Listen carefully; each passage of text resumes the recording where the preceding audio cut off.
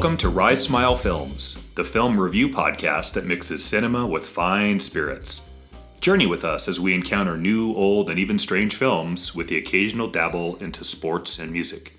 Proceed with caution, as these podcasts will feature spoilers and some mature language. This is Matt. And this is Jesse. Today on tap, we have Fast Times at Ridgemont High, starring Sean Penn, Jennifer Jason Leigh, Judge Reinhold, Phoebe Cates, Brian Backer, and Robert Romanus. Written by Cameron Crowe based on his book and directed by Amy Heckerling. Welcome back to Rise Smile Films. It's time to continue our cask of We Could All Use a Good Laugh right now with 1982's Fast Times at Ridgemont High. And we just finished watching it in the other room there. And when was the last time you saw that movie, Matt? It's been a good 5 or 6 years, and by that I mean good. And even with that, I think I saw like an edited version made for TV, and I don't even know what's left of this film on the made for TV version that matters. So Yeah. if you want to go back to full viewing, it's been a decade. Easy. Wow. Okay. Yeah. Excellent. Well, we're going to talk What about you? Has it been a while too? Actually, no. I think I actually saw this in the theater for like one of those like cinema re-releases, Oh, cool. like maybe 3 years ago, 2 years ago. Yeah. Yeah. So, I watch it pretty regularly, actually. Well, we're going to talk all about that, but why don't we start out with the drink here? Bottle of Booker's. So this will be a nice, different change. Here we go. Bottoms up, I guess. I've been thinking about this bottle a lot during the week. I haven't had any in the interim since last week's episode. Yeah. And I want to take a drink here to see if I can confirm my thoughts, but to you, Matt, cheers. To you, Jesse. And cheers. and a happy birthday to you as well. Oh, thank you, man. Yes. I appreciate that.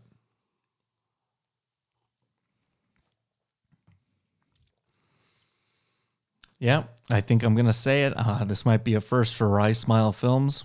I don't know if I like this bottle very much. Really? Mm-hmm. What's the problem? There's something about because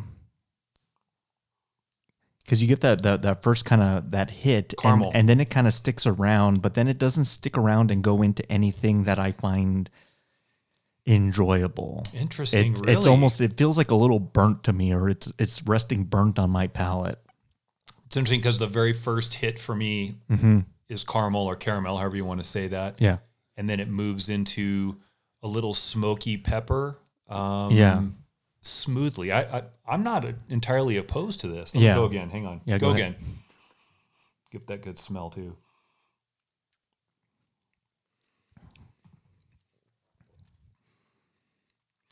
I don't know. Yeah.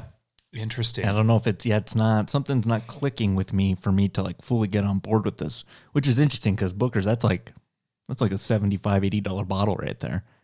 So, yeah. That So might be other than purposely drinking bad stuff, this is the first time, like you said, first you haven't really liked one. yeah. I guess it's just not agreeing with me like palate wise. It's been bound to happen at some point. So you said you had an idea about this before we jumped in. well, I'd been thinking about it all week because last week when we drank it, I was like, I don't know if I like that. And then I haven't had it since last week's episode, and I wanted to confirm it. And yeah, I don't think this is a winner for me. I'm sorry, man. That No, sucks that we that's- dropped the dimes on these for this bourbon that you're No, not a no. fan of. That sucks. It's bound to happen. I guess, yeah. With that bottle, what? I don't know. 35? Yeah, what episode are we? This Close is to 70. 67. Yeah. Yeah. It's just a thought I had, so. All right. Well, you're all right. To longevity. Longevity. Yeah. And winners since then. Okay. Let's get to our flight question. All right.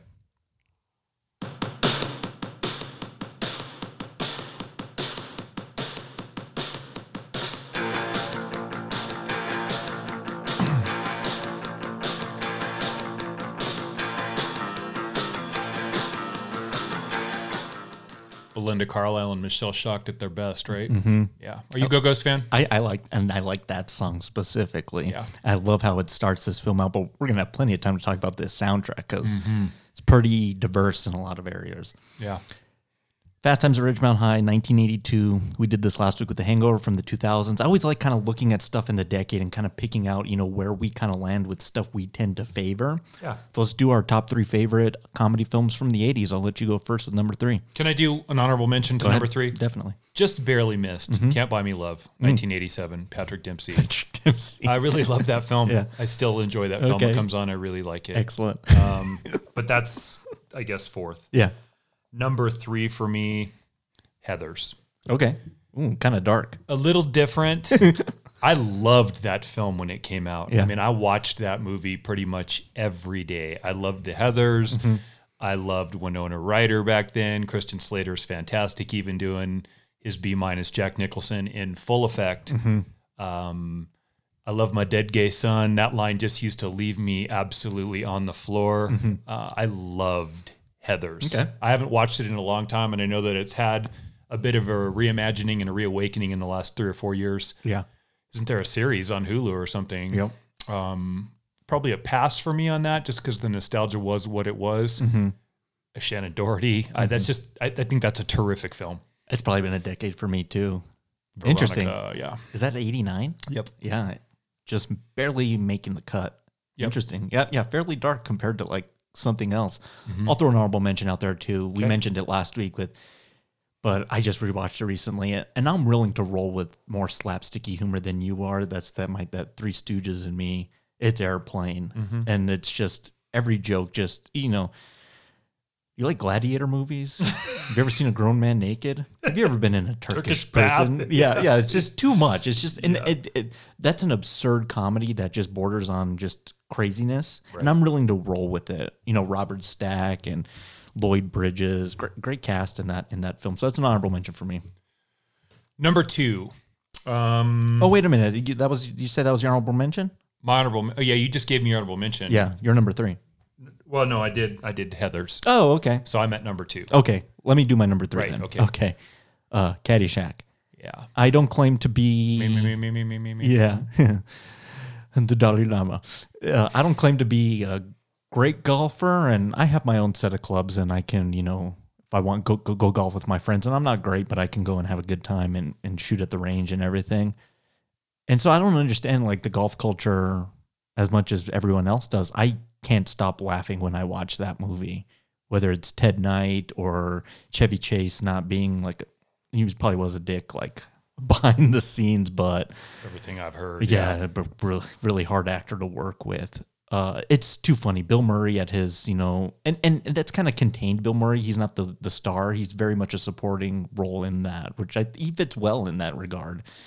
Rodney Dangerfield. Yeah, I love Caddyshack. I've always loved it. That's number 3 for me. Not only is he a hard actor to work with, he's a hard musician to play with. Yeah. Didn't he have a stint as a drummer? Steely Dan, right? I think so. I think so too. I have a question for you about that. About Caddyshack? Okay. Well, yeah, ancillarily. Okay. Is Bill Murray on your Rushmore Comedy Hall of Fame statue list? Probably not. Do you love him? I love him in certain roles, but I don't love the totality of Bill Murray. Okay, because I'm with you on that, and I think you and I are in the minority on that. Yeah.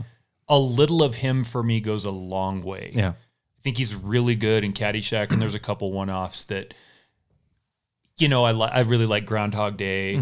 I hate What About Bob? We talked about Ghostbusters, so I'm not going to get into that again. But I feel like there's something that everybody else gets with him that I just don't get. Yeah. I wish I could. I wish I could be as joyous and overwrought with just comedic shtick that he lays out. Yeah. I can't get there, man. I don't dislike him, but man, I can't get there. I like him in Stripes. Yeah, then just in small doses. I actually thought he worked very well with Harold Ramis, who directed Caddy and wrote Caddyshack. So I think that's kind of the playground he played well with, and he kind of really wrecked that relationship making Groundhog's Day. They didn't talk for years until Ramis died. He went and tried to go patch that relationship up. Interesting. Yeah, that's number 3 for me. Number 2, Bull Durham. Oh, okay. I know this is different kind of, again, so this is not my go-to genre. Sure, yeah. But I really like that film. You could say sports, but I think that's comedy. I think Kevin Costner's terrific. Tim Robbins is really good. Susan Sarandon is super, super hot. I'm just going to say it. At that time in her life, she's smoking hot for me. Yeah. It's a unique take on minor league baseball. I think Kevin Costner's monologues from the small of a woman's back and slow, deep, wet kisses that last for 3 days, really terrifically written. It's funny. I really love Bull Durham. That's a movie that comes on and I can watch over and over and over and over again. Nice. It's not the John Hughes shtick. It's not slapsticky. It's a bit more dramedy probably, but kind of Heather's is too. Yeah. So Bull Durham, number 2 for me. Excellent. Surprised you a bit, didn't it? A little bit. That's the film. Kurt Russell always used to say that's the film baseball player wishes. That's like the one that slipped away from him that he wishes he could have been in. Did he even give it a crack? Did he have consideration? Maybe. I've never looked too deep. I just heard him say that one time. Interesting. It's like the one that like he's like, man, I was like made for that film. I agree. Yeah. Cool. Number 2, you just mentioned it. We did a whole episode on it. Ghostbusters 1984. Sci-fi, paranormal, horror, comedy. Again, hard to do, but we totally broke that down in that episode. That's infinitely so rewatchable for me.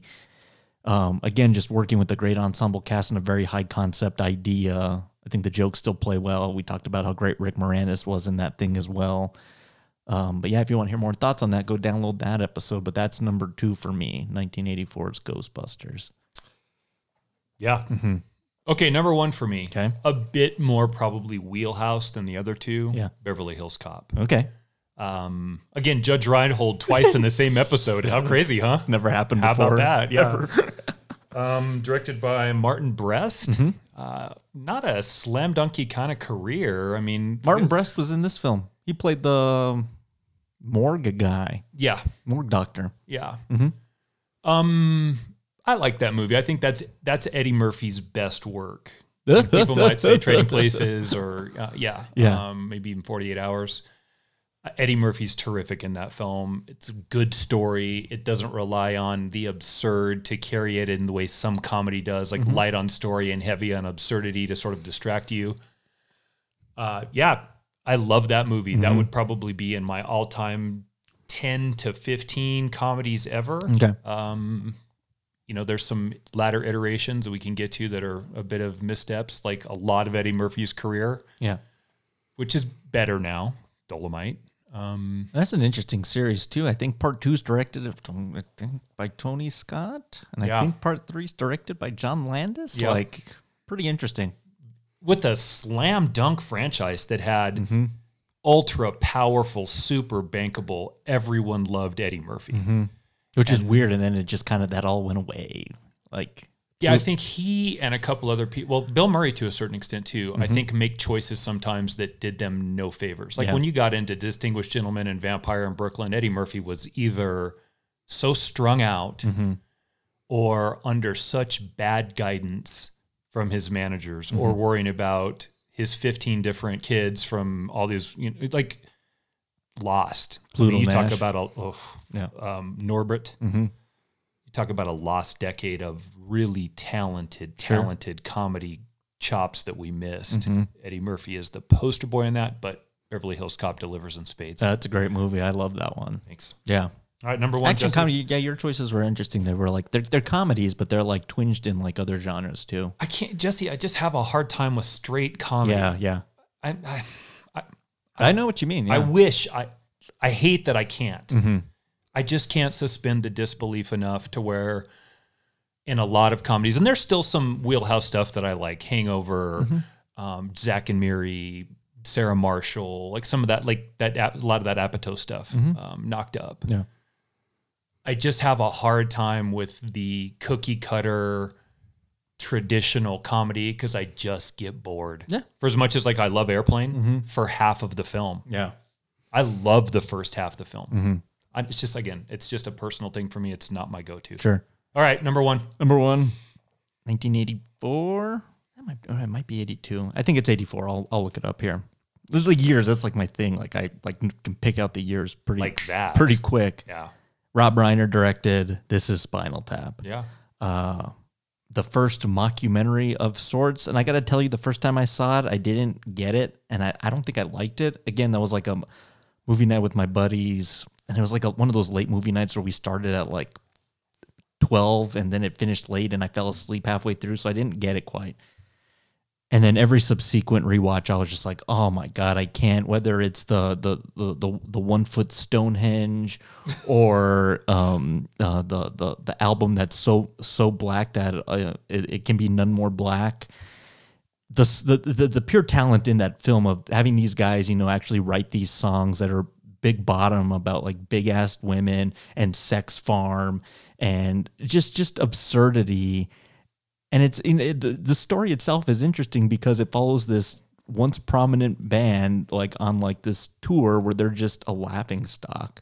Literally, the last stop on their tour is like a fair, and it's puppet show and Spinal Tap, and he's like, the puppets have a better dressing room than us. Improvised so much. Christopher Guest, Michael McKean, and Harry Shearer, they're so good in that film, and Rob Reiner as well. I can watch Spinal Tap and laugh through the whole thing. So since you brought it up and it's your film, then here's another question I have for you. Okay, is that movie a better measure of the greatness of Rob Reiner or the greatness of Christopher Guest? I want to lean more Christopher Guest. Yeah, me too. Yeah. I think he had more shape in the story and the feel of those characters and like the leeway and rope to give the actors.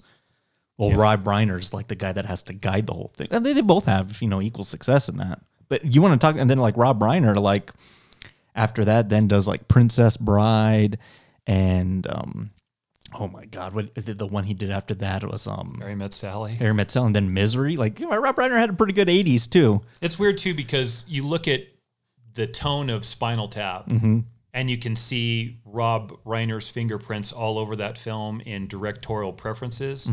But if you look at Waiting for Guffman, Best in Show, Mighty Wind, For Your Consideration, those kind of things that Christopher Guest got behind, like I think A Mighty Wind is fantastic. You can see both of those two guys working in a nice conjunction, in a harmonics convergence that presents so well on screen. Oh, that's well said. Yeah. Excellent.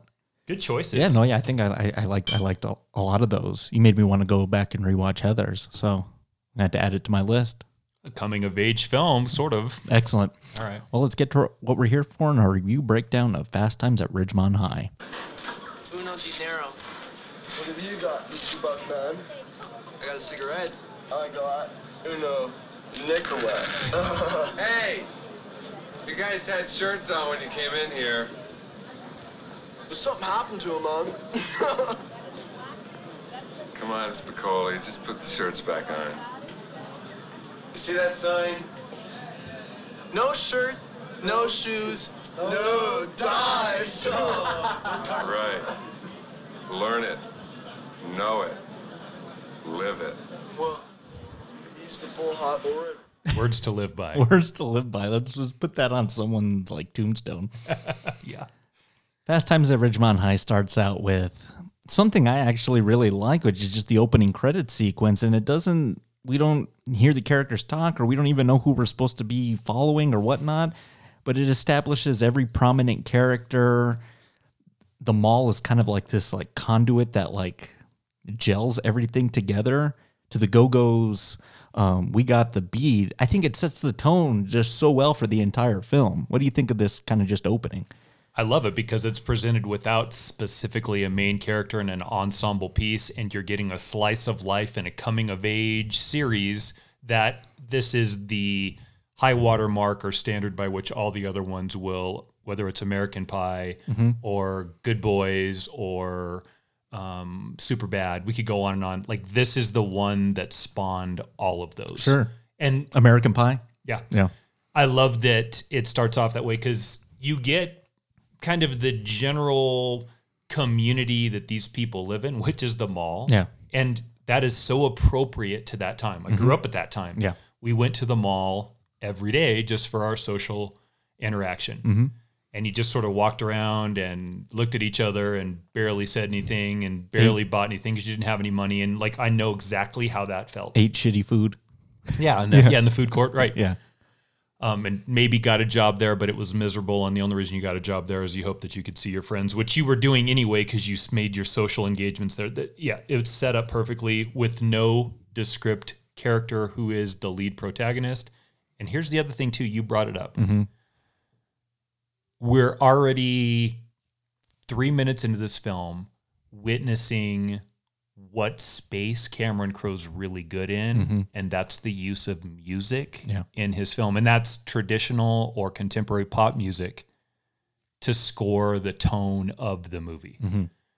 We'll get in, I'm sure we're going to get into Cameron Crowe and how this came to be as the show progresses. But right out of the bat, we got the beat by the Beatles is perfect for that. Or by the Beatles, sorry, by the Go-Go's. Where'd that come from? I don't know. Because I'm thinking of Cameron Crowe's writing in my mind.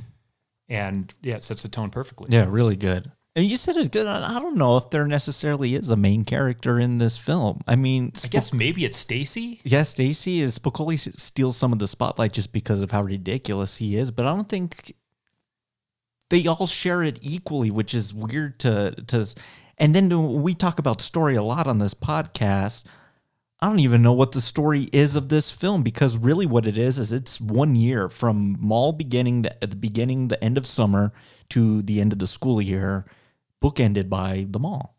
Right. Really interesting. And we just kind of follow 3 or 4 different character arcs through that year. That's the story. It's not Judge Reinhold's film, even though he's in it a lot in his quest to find some other terrible job.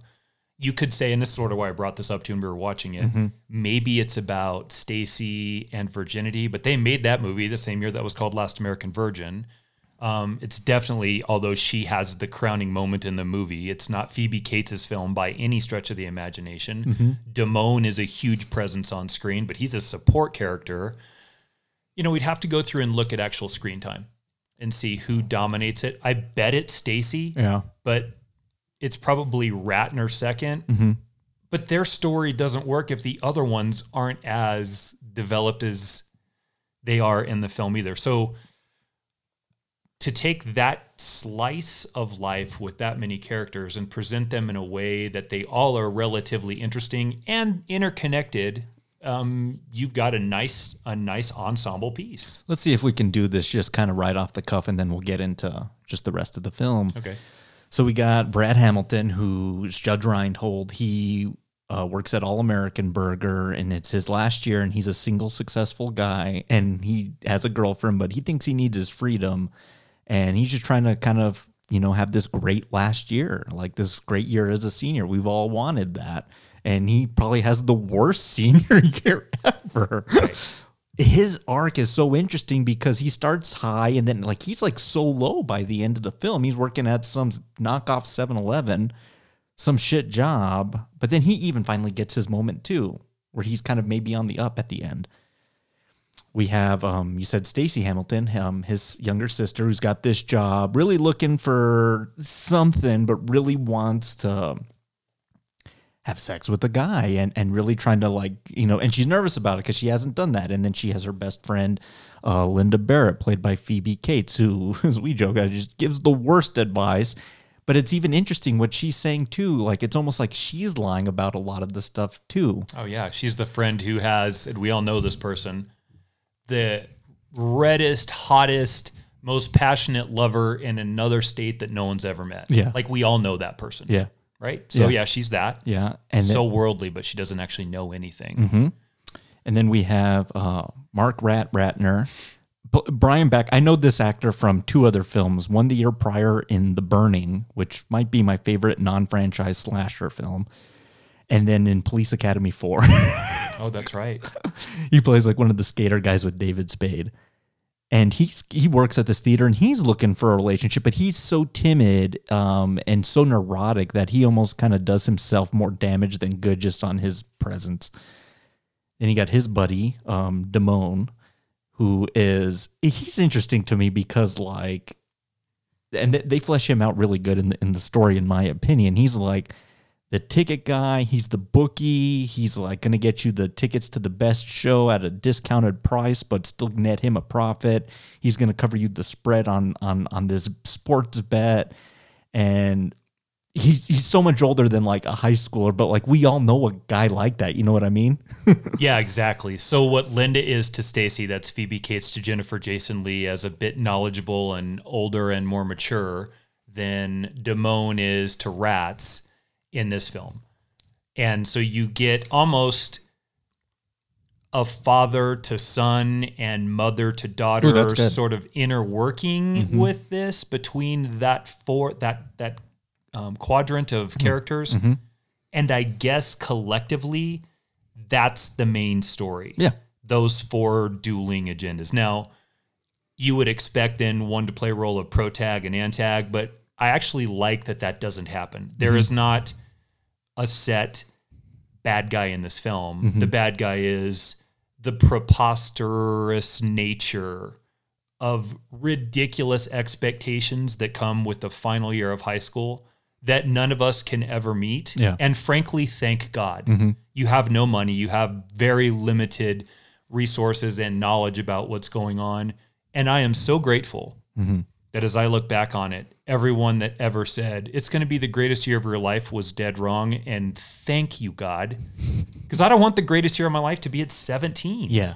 I have no money. I have no idea what I'm doing. I just barely have enough knowledge to like tie my shoes and drive.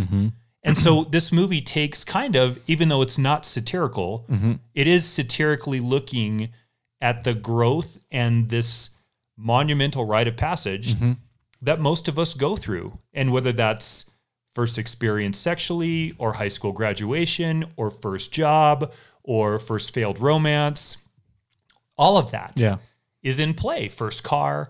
And I like that the film's unapologetic in the way it presents it. A lot of times with these films, you get a very romanticized version of what this looks like. And then when you get to high school and you live that, you're like, God, what a that wasn't, circus. that never happened. Yeah. That never happened. It's kind of like this film. Right. A wide assortment of characters that are all crazy and have their own shit going on. And it plays out a little kind of like this. Right. And then we have the final one, Jeff Spicoli, played by Sean Penn, who in the several scenes he's in almost steals the film just on how ridiculous he is. Yeah. We went to high school with like 10 of these guys.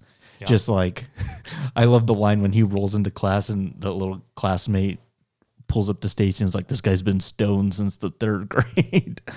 And he plays it so well, stoner surfer guy. And I don't know if that was Sean Penn at the time, but Sean Penn's a talented actor. And Yeah, you can see it early on. I think he's an absolute freak show now. Yeah. But you can't argue with the talent that you can see even in this. Yeah. He's, like you said, he steals the scenes he's in because Spicoli is so over the top. Yeah. Yeah. So then, we roll up to class, and then we introduce in the, whatever authority figures we can in the form of these teachers. And the first one, Mr. Hand here. Oh, please. I get so lonely when I hear that 3rd attendance bell ring and all my kids are not here. Sorry I'm late. It's just like this new schedule's totally confusing. Yeah, I know that, dude. Mr. Spicoli. That's the name they gave me. Hey, you're ripping my car. Yeah.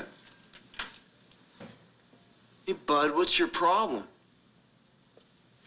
No problem at all. I think you know where the front office is. You dick! It's just an interesting kind of presentation. Mr. Hand is this teacher that, oh my God, like, I hope we all didn't have like a teacher like this, because it seems he's so authoritative in his teaching style that it's almost like, oh my God, I dread going to this class. I don't think I ever had maybe I take that back. I did have a teacher kind of like this in high school. Oh, yes, you did. Yeah, I definitely did. You're going to be nice and not put that person on blast. Well, That's I think I good of had. you. Yeah, I think I had 2 of them. I know I know one of them. Yeah, exactly. But yeah, it's Mr. Handy. He's just interesting by the way I love his presentation. He rolls into class. The first thing he does is lock the door, which I'm pretty sure you can't do. It sounds illegal. Right. Rolls up and underlines his name. Rolls through the rows of the classrooms, rips out a cigarette, smells it because he's convinced everyone's smoking grass. No eating in class. So he's setting the rules here, man. There's like, this is like a no bullshit zone. And then like, here comes Spicoli, and he's just so out of tune with it all. That Mr. Hand character is really important. And in a lot of ways, he's similar to Betty Buckley's character. That's Miss Desjardins in Carrie. And I know those are 2 totally different films, but I think they both generally have the best intentions for their students. It's arguable about the execution in order to achieve that for them. Yeah. But they both play sort of the moral sounding board that feel like they know better and act as a driving or active element to make sure that the rite of passage from youth to adult is smooth through the school of hard knocks. And they do it in both a maternal and paternal way. Like Mr. Hand is your kick-ass grandfather that doesn't dick around and has stories of once upon a time when and it hardened me, and it has given me the ammunition to ascend this lofty position of high school teacher, which, if you think about what I just said, might cause you to raise an eyebrow. I'm fully in that space. Yeah. Miss Desjardins, that's Betty Buckley in Carrie, does the same thing. It's a bit more maternal, but she is essentially Carrie's coach on womanhood. Mr. Hand's coach on manhood for Spicoli. Betty Buckley's coach for Sissy Spacek is Carrie on womanhood. Yep. And I think both of those are really interesting characters because there's two things I think that Hollywood really likes to pigeonhole in the casting. Number one is teen. There's certain roles that they just put them in and they fit in these nice, tight little holes. Yeah. And then it's teachers. And that's fine. Like, I'm not offended by that. I just love the depictions of them in this character. Because what really happens in both cases is Betty Buckley as Miss Desjardins or Mr. Hand both kind of get the outcome that they set up. Like, Spicoli kind of grows up and kind of sees the light at the end of this film on the importance of U.S. history. Yeah. And Carrie realizes full womanhood in that film. And I just think that that's an interesting way to look at those characters that are essential to both films. Sure. Excellent. That was good. Thanks. I like that. Ended a little bit different for Betty Buckley. She was nearly half capitated by the basketball hoop in the gymnasium. Mr. Hand got the first thing, like the Fast Times at Ridgemont High had like a spin-off TV show in the like 86 or 87. And the only people that returned were Ray Walston, Mr. Hand, and the actor that played Mr. Vargas. But the characters were the same. There was a Stacy, there was a Brad, there was a Spicoli. And it lasted like 1 year. Like the late 80s was weird because there was adaptations of Ferris Bueller, that, Uncle Buck. And these shows, like, they didn't last. If it sounds surprising to you, it's because they maybe lasted 4 or 5 episodes. Pilot and 2 more, and that was it. And that was it. Yeah, it was just dead. Like, there was no space for that. And I don't think it works in a TV show. Like, what I love most about this film, too, is that it's an hour and 30 minutes. It's a quick watch, but you take in so much in that time span. A whole year's worth of material.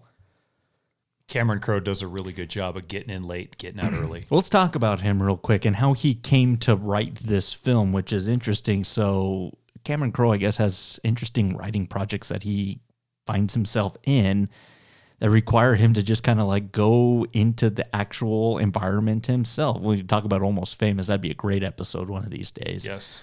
But here, he went undercover as a high school student, Claremont High School in San Diego, California, to write this book. I don't know what deal he had with the publisher to kind of get this done, but he spent a whole year at this school and took in all these stories that he wrote into this book that then he just then adapted into this screenplay.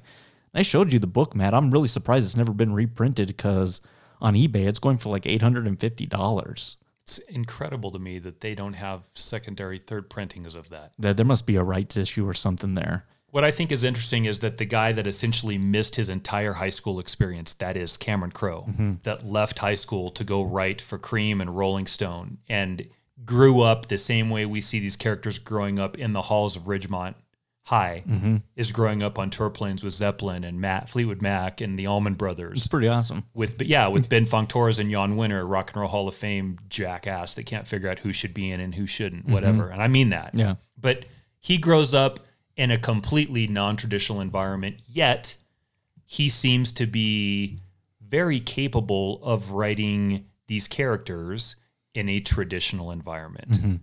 It's almost in a way cathartic, I think, for Cameron Crowe to write that story and then adapt it into a screenplay and play out what he missed. Sure. I mean, his version's better. Mm-hmm. Honestly, it's much better. You know, Prom versus opening night and 72 at the Allman Brothers on tour. Like, give me a break. Mm-hmm. But Cameron Crowe has this amazing story. And it's Almost Famous mostly. If you don't know what it is and you want the quick version, just go watch Almost Famous. That's literally him. Yeah. That includes marrying the hottest guitarist in rock and roll and churning out winner after winner after winner after winner, basically because he loves music. And basically because that's what raised him. That was mom and dad rock and roll. Mm-hmm. Talking about Nancy Wilson, who makes a brief appearance in this film. Yeah. That's his wife. Yeah. He meets her at a party at Rolling Stone, like with heart. Yeah. Are you kidding me? That's awesome. Nancy Wilson? Mm-hmm. Oh my God. And then he goes to write Fast Times after writing many, many great pieces for Rolling Stone. Mm-hmm. What were you doing when you were 17? Wasn't on tour with Fleetwood Mac. Yeah. I'm so jealous. Yeah, exactly. And your first love is Nancy Wilson? Mm-hmm. I mean, what, you couldn't lock down Salma Hayek? I mean, what's going on there? Yeah. Or Pat Benatar was with Neil Giraldo. Like, the whole thing is so beautiful. And it's an interesting writing method, too, to just kind of take slices of real life and then adapt it to this. But this is where it gets crazy. Yeah. We talked about it and you said, what's his first movie? And we didn't look, but it's probably close to Say Anything. If not Say Anything, it's right around Say Anything. Mm-hmm. For this amazing career that includes Vanilla Sky, which I love, and Say Anything, and Jerry Maguire, like, you can see this very precipitous decline at Elizabethtown. Mm-hmm. Off the cliff, Elizabethtown, Aloha, We Bought a Zoo. I mean, I can just keep going. Yeah. How do you make I don't know. Say Anything, Jerry Maguire, and Vanilla Sky? Almost Famous. Almost Famous. Write this. And then produce that. Yeah. And then the saddest thing I've said this year, Mm-hmm. lose Nancy Wilson. Yeah. They're not together anymore. Mm-hmm. And I don't know what's next for Cameron Crowe as a guy that was really important to me as Gen X. Like, Cameron Crowe is really important to Gen X. He made all of the movies that were the score to our adolescence and early 20s. Mm-hmm. What happened? Yeah. Because this movie is the young Cameron Crowe treading into the waters of what will be, with a nice look at there's a lot of potential here, with not a whole lot of acknowledgement or susceptibility to garbage. What happened? Mm-hmm. Drugs? I don't know, Jesse. Yeah, it could be. It's kind of tragic when you kind of break it down like that. Anyway, I think I took us off track there pretty big time on that. But No, that's how we wrote the story. You know, it's kind of like these real life, you know, anecdotes of there was a real Jeff Spicoli and there was a real this and real that and a real Mr. Hand that he observed at this high school. And he just put it into this book that turned into this movie, which is crazy. could you imagine presenting that to the powers that be at the high school? Hey, I want to go undercover at your school because I'd like to do this comedy. I don't even know if you even tell the powers that be. I think you register and you go through the motions. I mean, was he done at Rolling Stone and finished with that part of his life Yeah. at 20, like young enough to where he could still pass as a high school senior? Because the answer might be yes. Yeah. And He's on the road with them at 15. Yeah. And you're just there observing. You're watching Lester Bangs OD.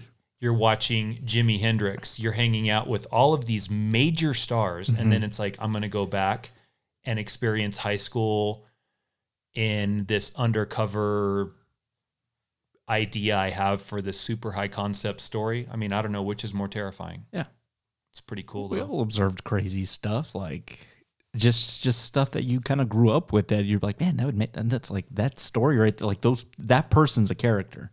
That situation's a scenario, like that's a scene right there. You know, it struck me this time in this film I hadn't noticed before. When they're at the assembly and the cheerleaders are trying to say, stop objectifying us as spirit bunnies or whatever. We all hated that name. Yeah. Yeah. It's just so awful. And we're not that, we're more than these skirt, whatever. No, you're not. Mm-hmm. I love that Damone is sitting up in the bleachers reading an edition of Cream magazine because I think that's everything that I want Cameron Crowe to be if he sat down with us, and that's heart and soul. Yeah.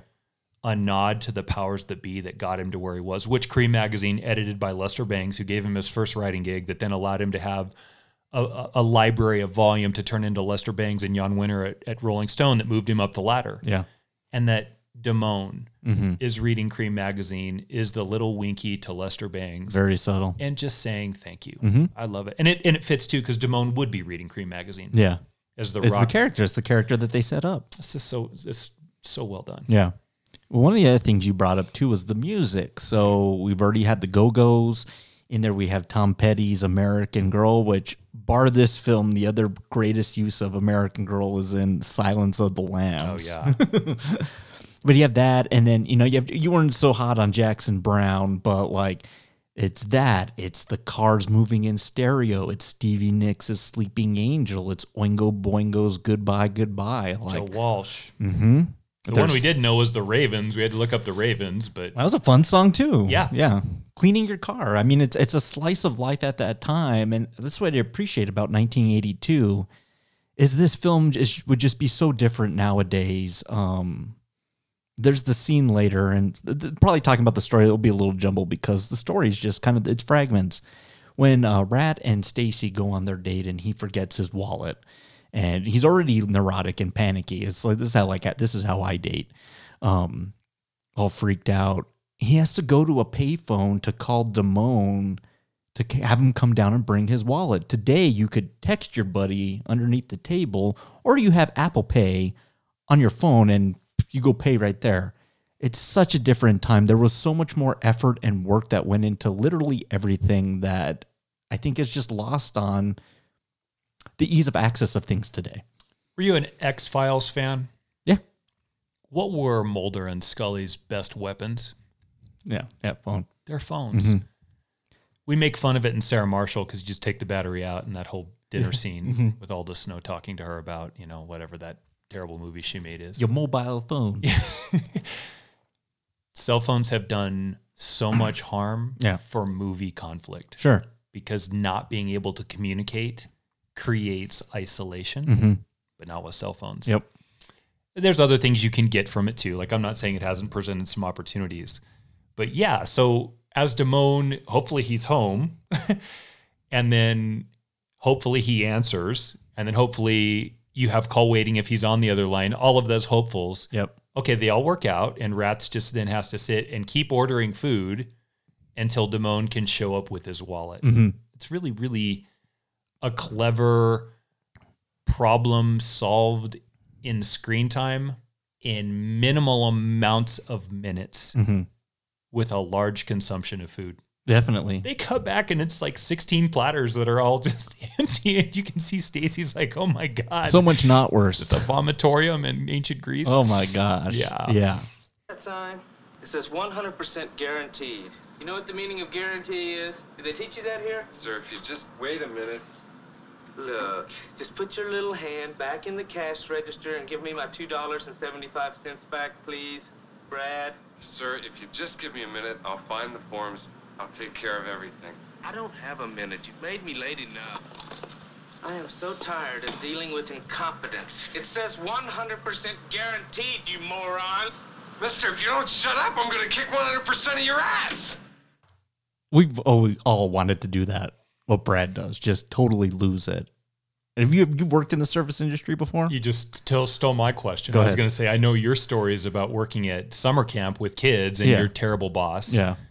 Yeah, man. You know how many jobs I've been fired from, Jesse? It's Rye Smile is the number greater or less than 8. Yeah. You tell me this week. I'll give you a hint. Okay. It starts with G. Yeah. That'd be greater. Yeah. Yes, we all have, and we've all run into that guy. Yeah. Man, what do you mean the whole platter's gone? I have so many stories of Red Lobster, and I can't tell you how many of those moments shaped who I am today. Sure. But there were so many times where someone would come up and say, this was absolutely terrible. And the platter's empty. Yeah, I know exactly. You ran into a situation with a couple kids at summer camp. Yeah. You've told me the stories. Let's hear one of them. It's just crazy. Like I had first a boss that just, I guess didn't think we had enough to do, and the tasks were so meaningless at times. But kids are kids, and we would engage in the activities with them. And I'll never forget one we were playing kickball with some of the kids, and my buddy that was working with me, like soccer player, just totally kicked this ball to the pitcher. This little 6-year-old Asian kid. He kicked that ball so hard, and this kid doesn't have the reflexes to catch this ball. Yeah, right in the face. He just took it like not a champ because he was just crying instantly. But that's just like took it like a chump. Yeah, that's just the peril that I ran into that kid too at a Sonic one time in the drive-thru. He was working the drive-thru line. Busted cap in your ass? No. You see, he was a nice kid, but I was surprised that I saw him. But did he recognize you? He didn't recognize me. No. But no, it's just, we all have those experiences with work and those type of kind of entry level jobs of, dealing with, the general public. It's hell. Like people are assholes sometimes. But you know what with them is, and this is the relatability of Fast Times, high school graduation, first experience sexually, boyfriend, blah, blah, blah, jobs, all those things. Yeah. One of the spaces that makes this movie so relatable is it does in fact tackle all of those things we go through. We've all been through that with that person. Yeah. That guy or gal who is just beside themselves for no other reason than they're just cheap and trying to get away with something. We all see it. Mm-hmm. And so even if you haven't ever had your first sexual encounter in the dugout at some Shantate high school trash pit. The point. Not even the point. Not even as romantic as the point. Like you said, it's not even sunsets and sunrises. Well, it's interesting because Stacy has this grand vision of how this moment's going to play out, and she's been looking forward to it for so long. Pine tar and splinters in your ass. And I love how that scene's shot as she's kind of like looking up, and it's just like all this just garbage written on the thing of how many people have been here. And it's like, it's not romantic at all. At all. Trashy. Yeah. So, okay, back to the idea then. Mm-hmm. The run-in with the terrible customer, the situation where someone walks in and you, whether you're in the shower or the bathroom, doing whatever it may be, the awkwardness of first dates, breakups, lack of money, irresponsible friends, like all of that stuff is in play here. And that's why this movie is relatable, because you probably cannot say that life is my life, but everyone can say, I'm familiar with that moment. I've been through something kind of like that. And again, back to what I said, it's remarkable that comes from someone who didn't go through those rites of passage in high school the way the most of us did. He had to go observe it firsthand. He had to witness it for himself, which is crazy. Such a great layer and twist in this story of him and this movie. Depth. Yeah. Talk about going undercover so you can have material for a screenplay or a source novel. Literally. Yeah. And then you have the Spicoli element, and to me, he's like, dare I say he's the glue that holds this whole thing together? But he kind of is. Fantastic. Let me ask you a question. When you get out there, do you ever fear for your life? Well, Sue, I'll tell you, surfing's not a sport.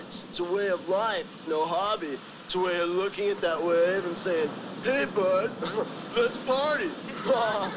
Where'd you get this jacket? I got this in the network. Let me ask you a question. What's next for Jeff Spicoli? Headed over to the Australian and the Hawaiian Internationals, and me and Mick are gonna wing on over to London and jam with the Stones. You guys are invited too. Spicoli's arc's really simple too. All he needs in life is some tasty waves, a cool buzz, and he's fine. And that's kind of how he coasts through life.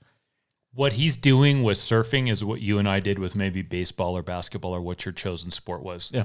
You know how many times in my driveway I was radio announcer X giving the play-by-play on the inbounds pass that I just stole with nobody else in the driveway but me, burying the jumper as time expired. And Dixon steals the ball. 3-2, they go! Right? Yeah. Every one of us does that. And what did that bucket get me? Fame and fortune. Spicoli is literally doing the same thing. It's not hoops or baseball or whatever yours might have been. Yeah. It's surfing, but it's the same difference.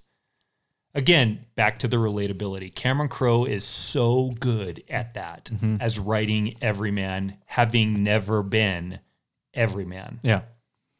Let's talk about this now, because you mentioned it a little earlier. Maybe the most iconic scene from this film To me, the film has a lot of different tones, and we talked about this a lot last week with The Hangover being comedy, and then it kind of dabbles into seriousness at times, dips its toe in, gets it back out, and you have these dream sequences, and then you have just kind of just this moment here, and you're gonna know it as soon as I play it.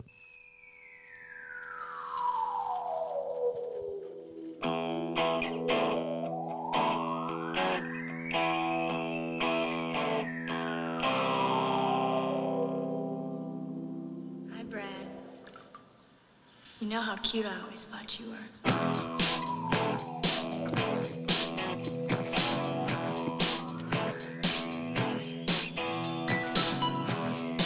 This is the best song for that.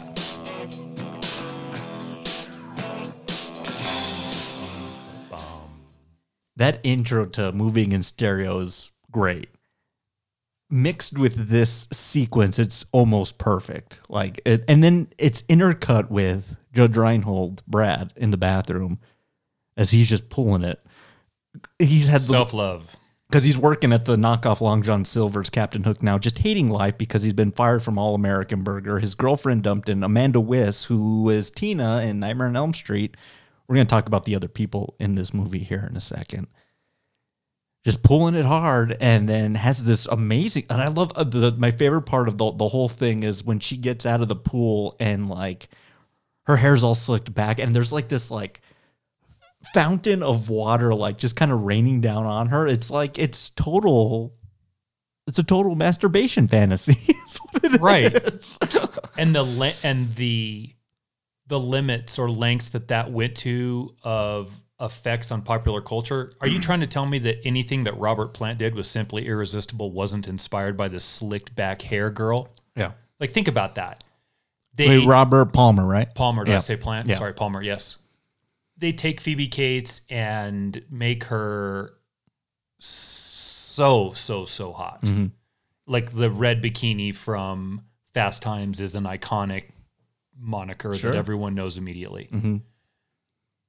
And then she rolls in on him. And even if that's never happened to someone, everyone's been walked in on the bathroom. Like, even if you're just taking care of business in there. Yeah, taking a shit.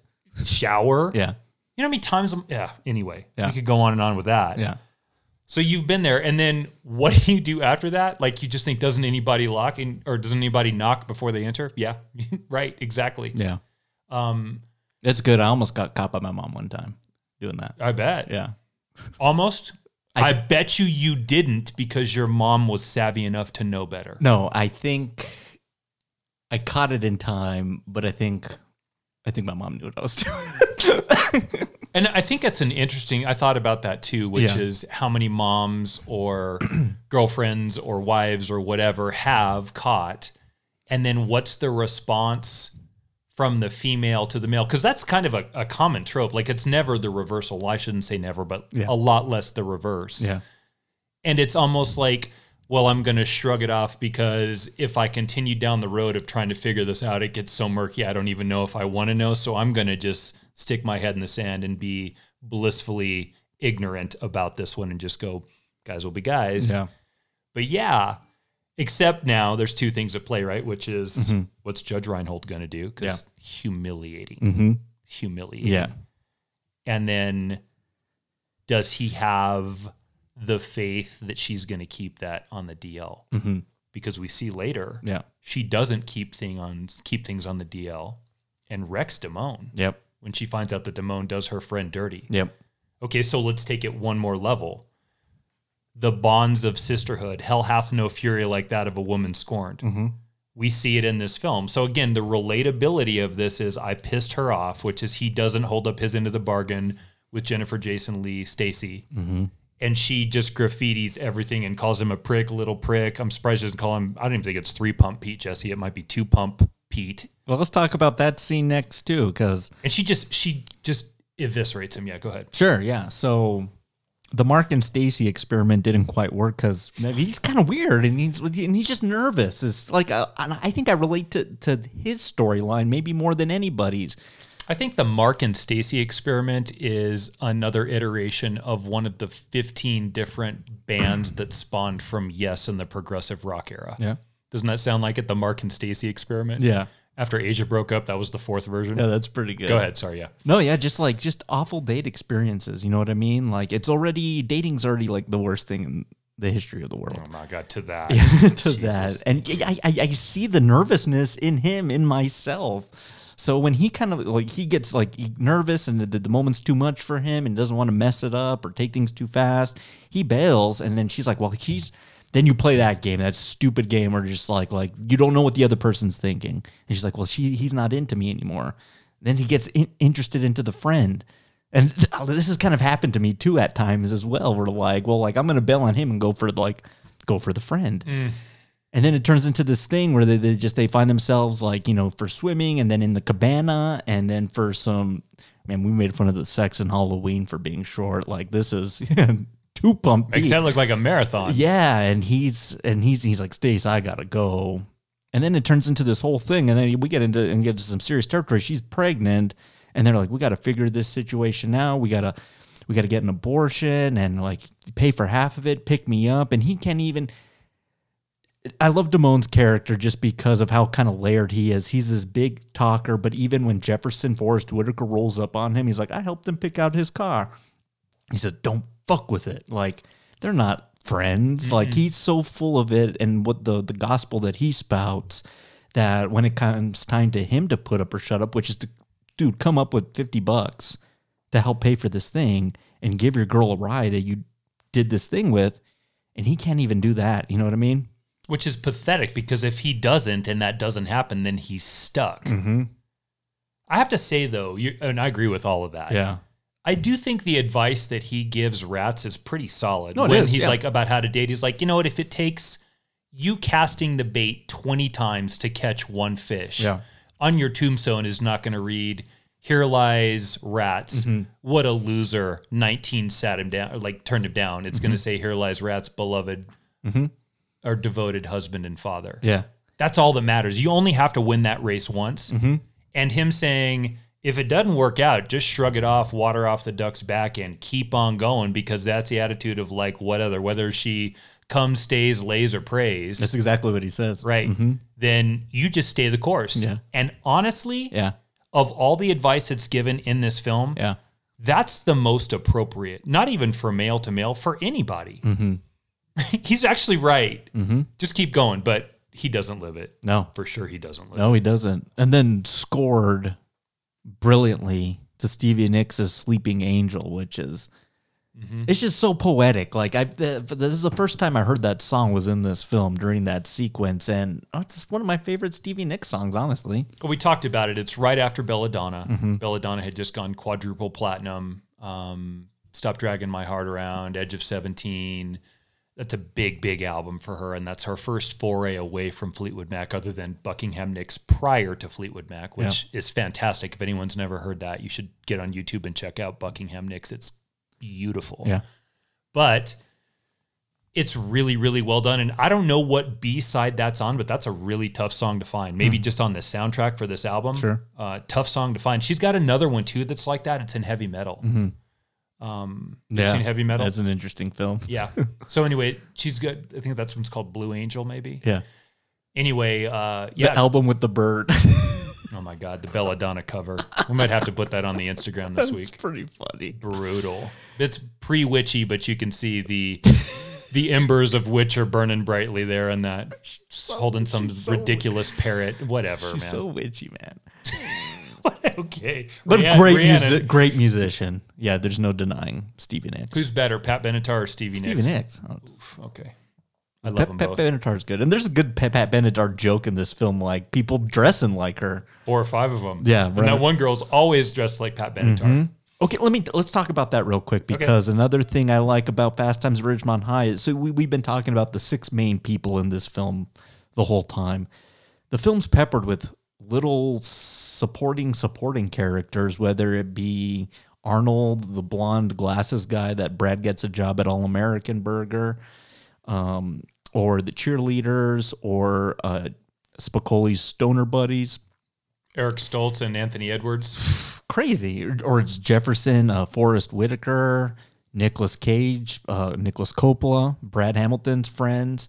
it's peppered with all these supporting characters. And usually when films, they show them and then they're gone. Like all these characters, they show up periodically throughout the film, whether they're placing a bet with Damone or buying tickets, or they're attending the football game or the rally, or they're in class, or they're at the mall, which is this hub that we've established, that they keep showing up throughout the entire film. And I like, a lot of that might be Cameron Crowe's screenplay, but a lot of that too, that's Amy Heckerling's direction too. And she also knocked out, she came back to the high school genre as well with another film kind of really talking more about Los Angeles culture with Clueless. In a film like that, but that's having the foresight to kind of just keep peppering this cast of characters. And I love it, especially in that dance sequence at the end, because they're all there. Yeah. It's Spicoli, it's Phoebe Cates, it's Rat and Damone and Jefferson. I love it. I like how the film uses its characters. They're like flies on the wall, but they're part of the film too.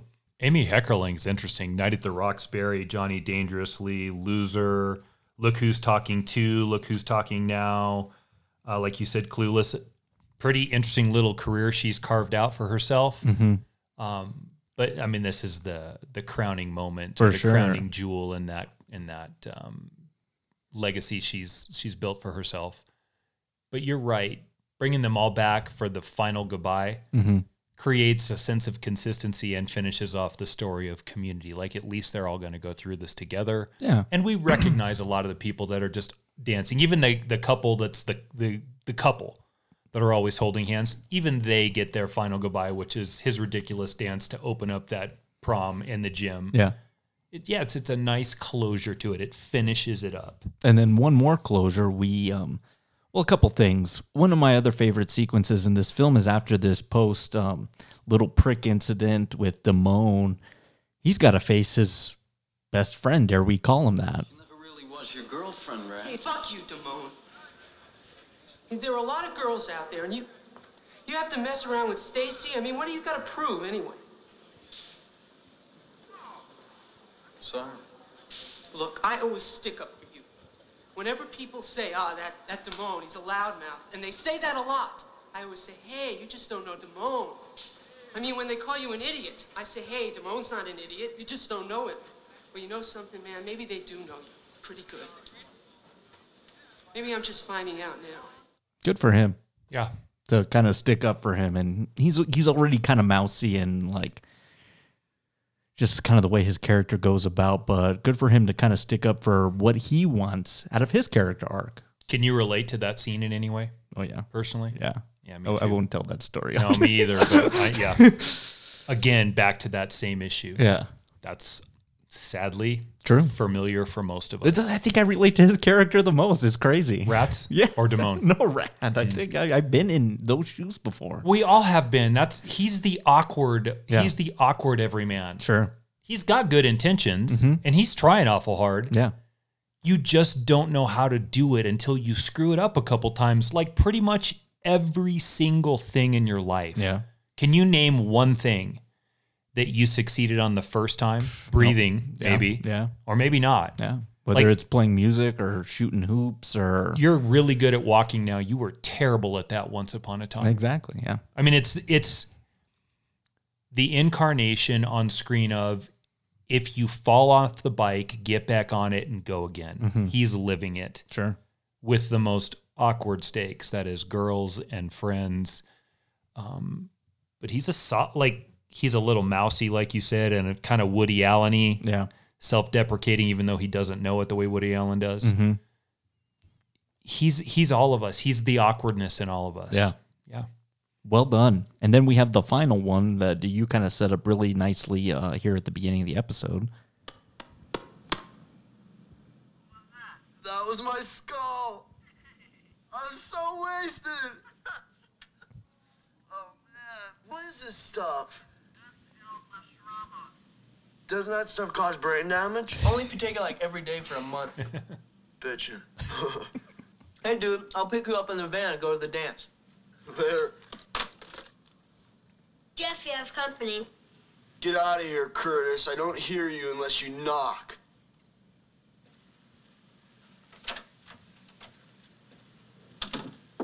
That's better. Entree.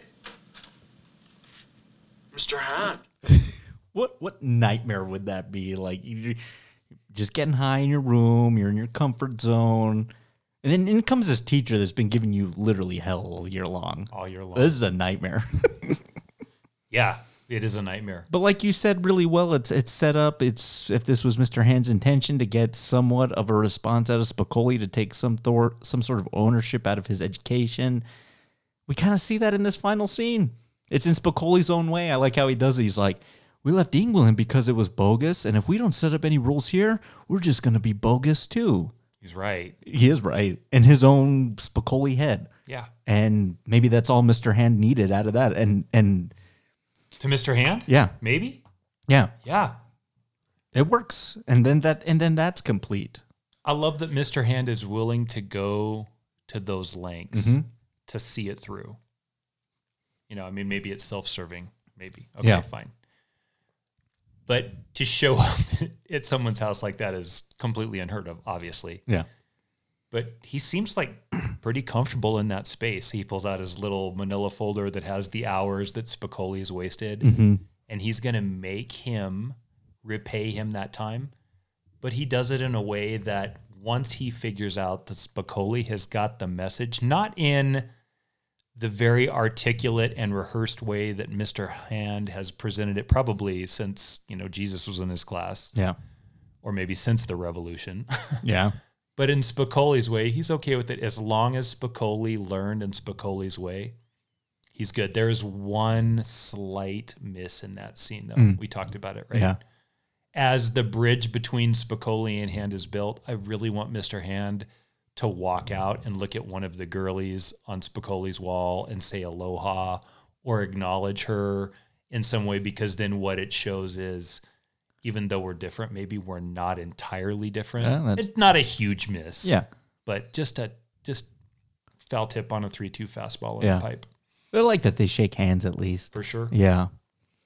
So then Brad, who we've been dogging on the whole thing, he's been fired from 2 jobs. He strikes out with Nancy Wilson, who thinks he's just a total doof. He got caught jerking it in the bathroom.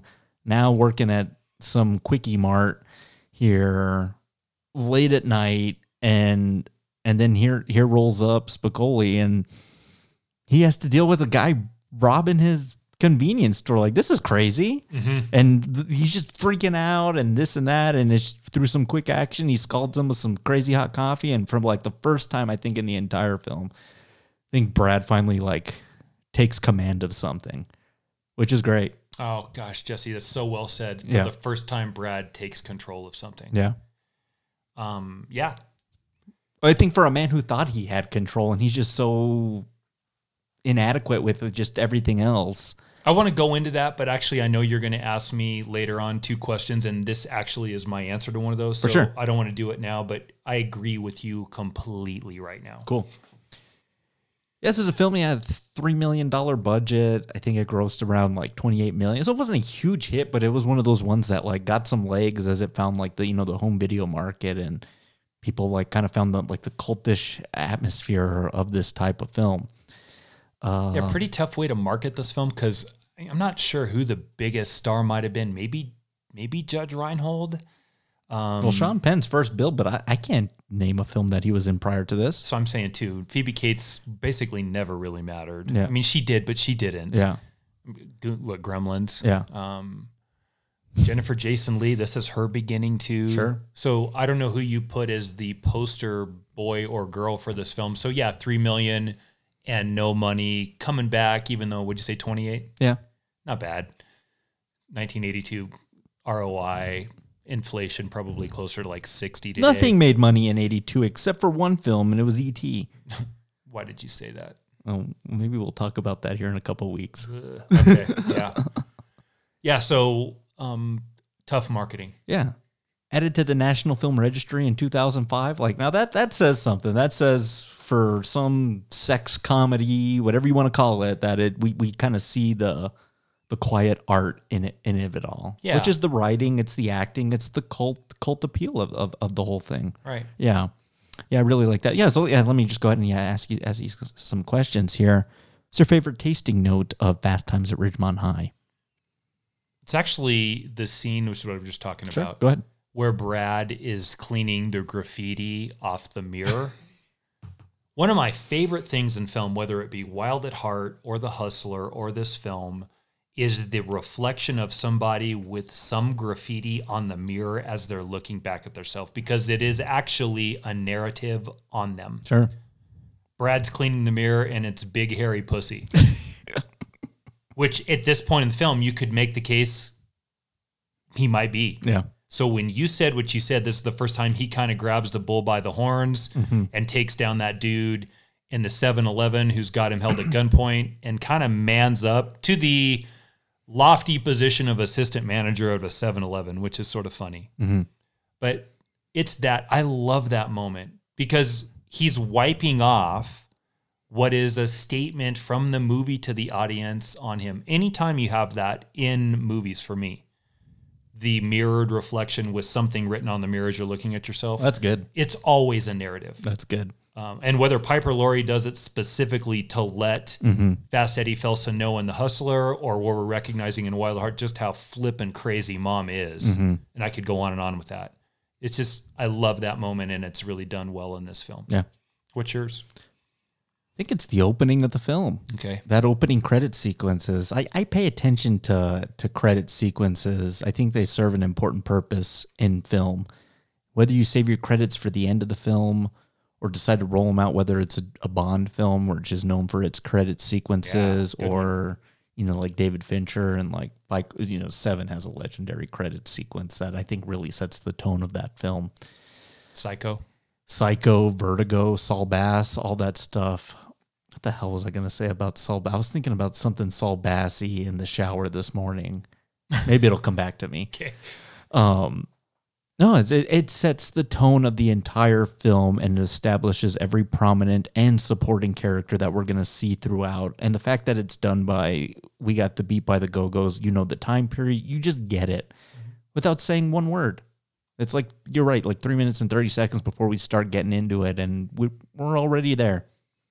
Yeah, it sets the tone. Teenage angst. That song, We Got the Beat, is teenage angsty. It's perfect. It's really, that's probably my favorite. Okay, Matt, what's your... Oh, my God. I need to take a shot moment of this film. There's quite a few to pick from. What do you got here? Mine might be the same as yours. I hope it's not, but it might be, and that's the dugout scene. Just so gritty. It is gritty. Of all the things that you can only give away once, to give it away in a freaking dugout with graffiti as the anthem of the rhythm of that. Yeah. And I know you don't like the Jackson Browne song at that point, but it kind of fits that moment too pretty well. Oh, no, it does. It fits it. I'm just not a Jackson Browne fan, but it fits. Yeah. Going to be somebody's baby. Indeed. In a dugout. That's just... But again, the film not being unapologetic about what it's trying to be. I think there's just some truth in it all instead of glamorizing some of it. Well, and if we polled Rye Nation, how many of us could say, I probably don't know the dugout, but if I had it all to do over again, it wasn't in the back of a buggy on a hay ride underneath the moonlight no, it probably was in the back seat of whatever car, or whatever. Yeah. So again, relatability, but awful in that dugout is there's just all of this graffiti everywhere. And here's this 26-year-old guy banging out a 15-year-old. Yeah, Ron Johnson. Ron Johnson. Yeah. Mine is, man, I just want to take a shot for Brad Hamilton. It's him getting caught jerking it in the bathroom. The scene's just so well put together. And then the way it kind of plays out, I feel so bad for him. I feel the worst for his character through the whole thing. Because he thinks he has it figured out, and then he has to backtrack, and then it blows up in his face when his girlfriend breaks up with him, and then he gets all these terrible jobs. He just can't catch a break, especially in that moment. So to you, Hamilton, I'm taking one for you. To both of them. To both of them. Dugouts and Hamilton. Yeah. Who's the master distiller on Fast Times at Ridgemont High? I guess Amy Heckerling. To take a flyer on, you could say Cameron Crowe, and I'm a big fan. Yeah. He's just kind of sowing his oats a little bit. So I think there's a little bit of aging process that we'll go through with Cameron Crowe, that if this was a latter iteration in his filmography, he'd be the winner.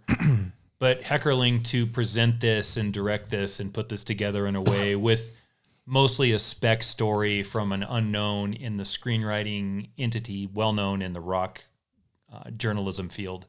I'm going to have to give her credit and to let the movie be what he wrote it, to not get in the way of what the story was, to let that man have enough space on set to do the film the way he wants. That's who's going to get my vote. And if there was any question, Clueless did the same thing later again, equally well. Yeah. Well, not equally well.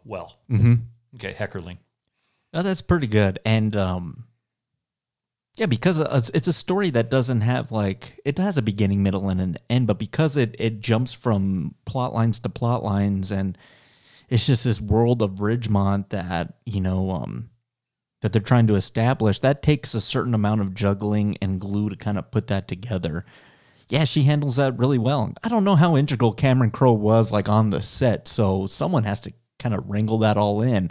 And all this talent, if I could give just a shout out to my master distillers, just this cast. And not only is it Sean Penn and Jennifer Jason Leigh and all the people I mentioned, Phoebe Cates, Judge Reinhold, Robert Romanus, and Brian Backer.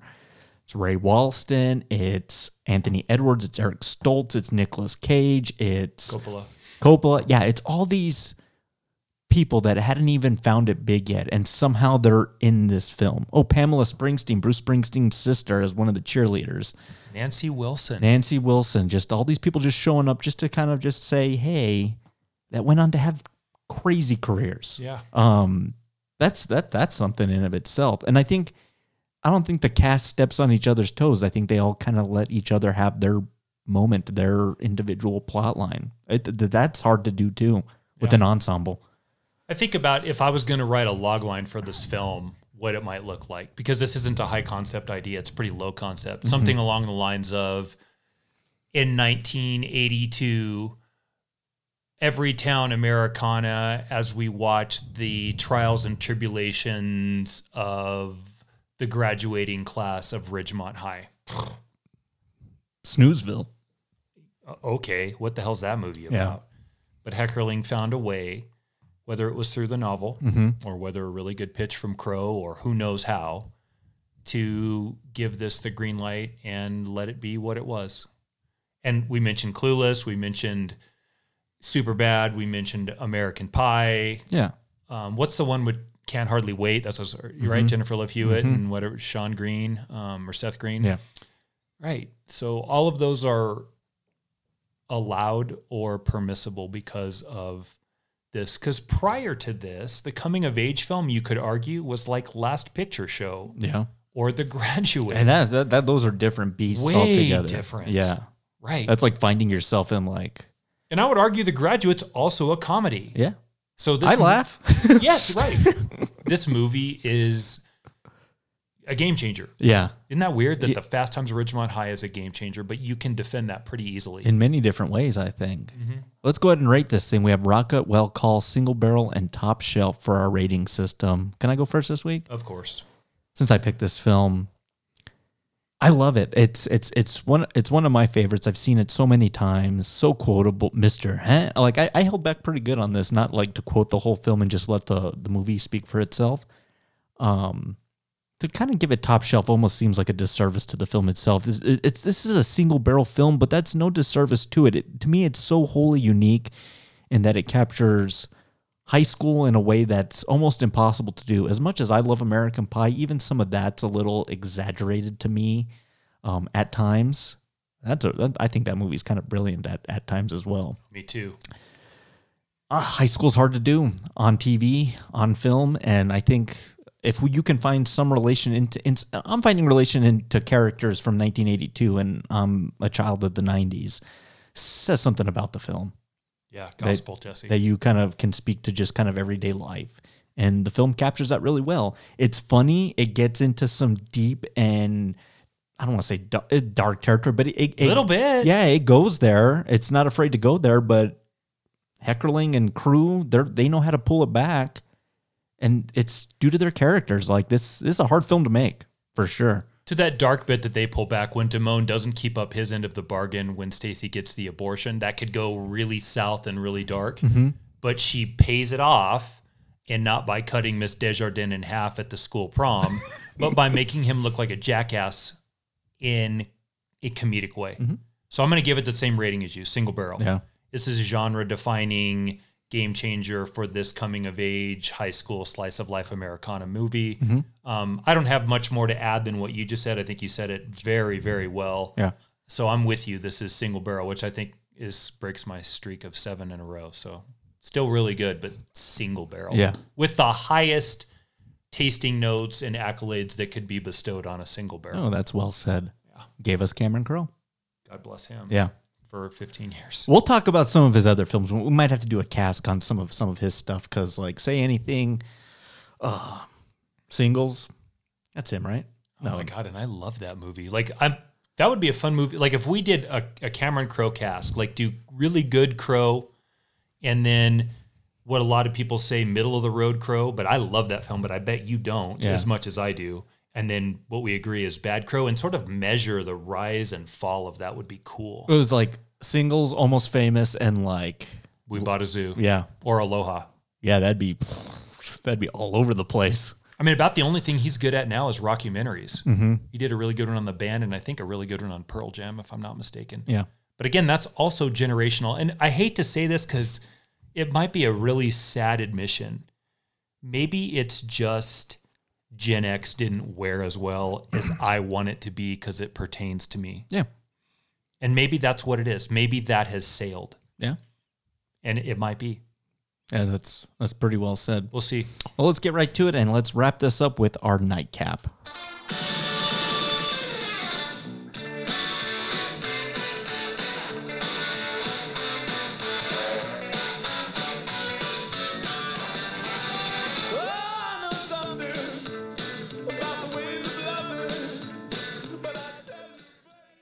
I like how the film wraps up with Oingo Boingo. Like, I don't like all their music, but I like some of it. Like, I like it use in this Danny Elfman's band. I love Oingo Boingo and Back to School. They're in it.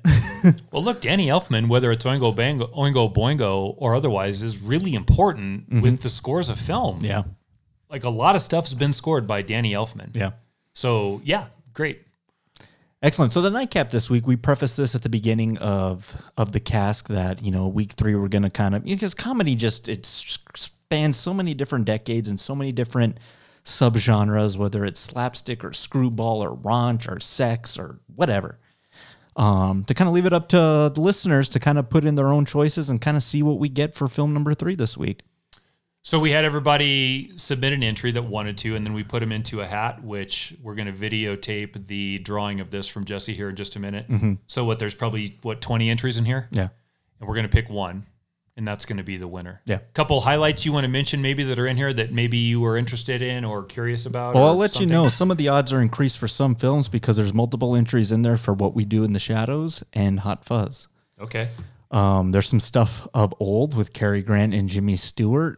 There's some stuff. Say Philadelphia Story and Bringing Up Baby. Yep. There's some stuff that's more recent. There's a little bit of everything in there. So, yeah, this could go any way. So I'm going to fire up the phone, and I'm going to hold the little bucket up here, and we're going to watch you draw. So are you ready? Yes.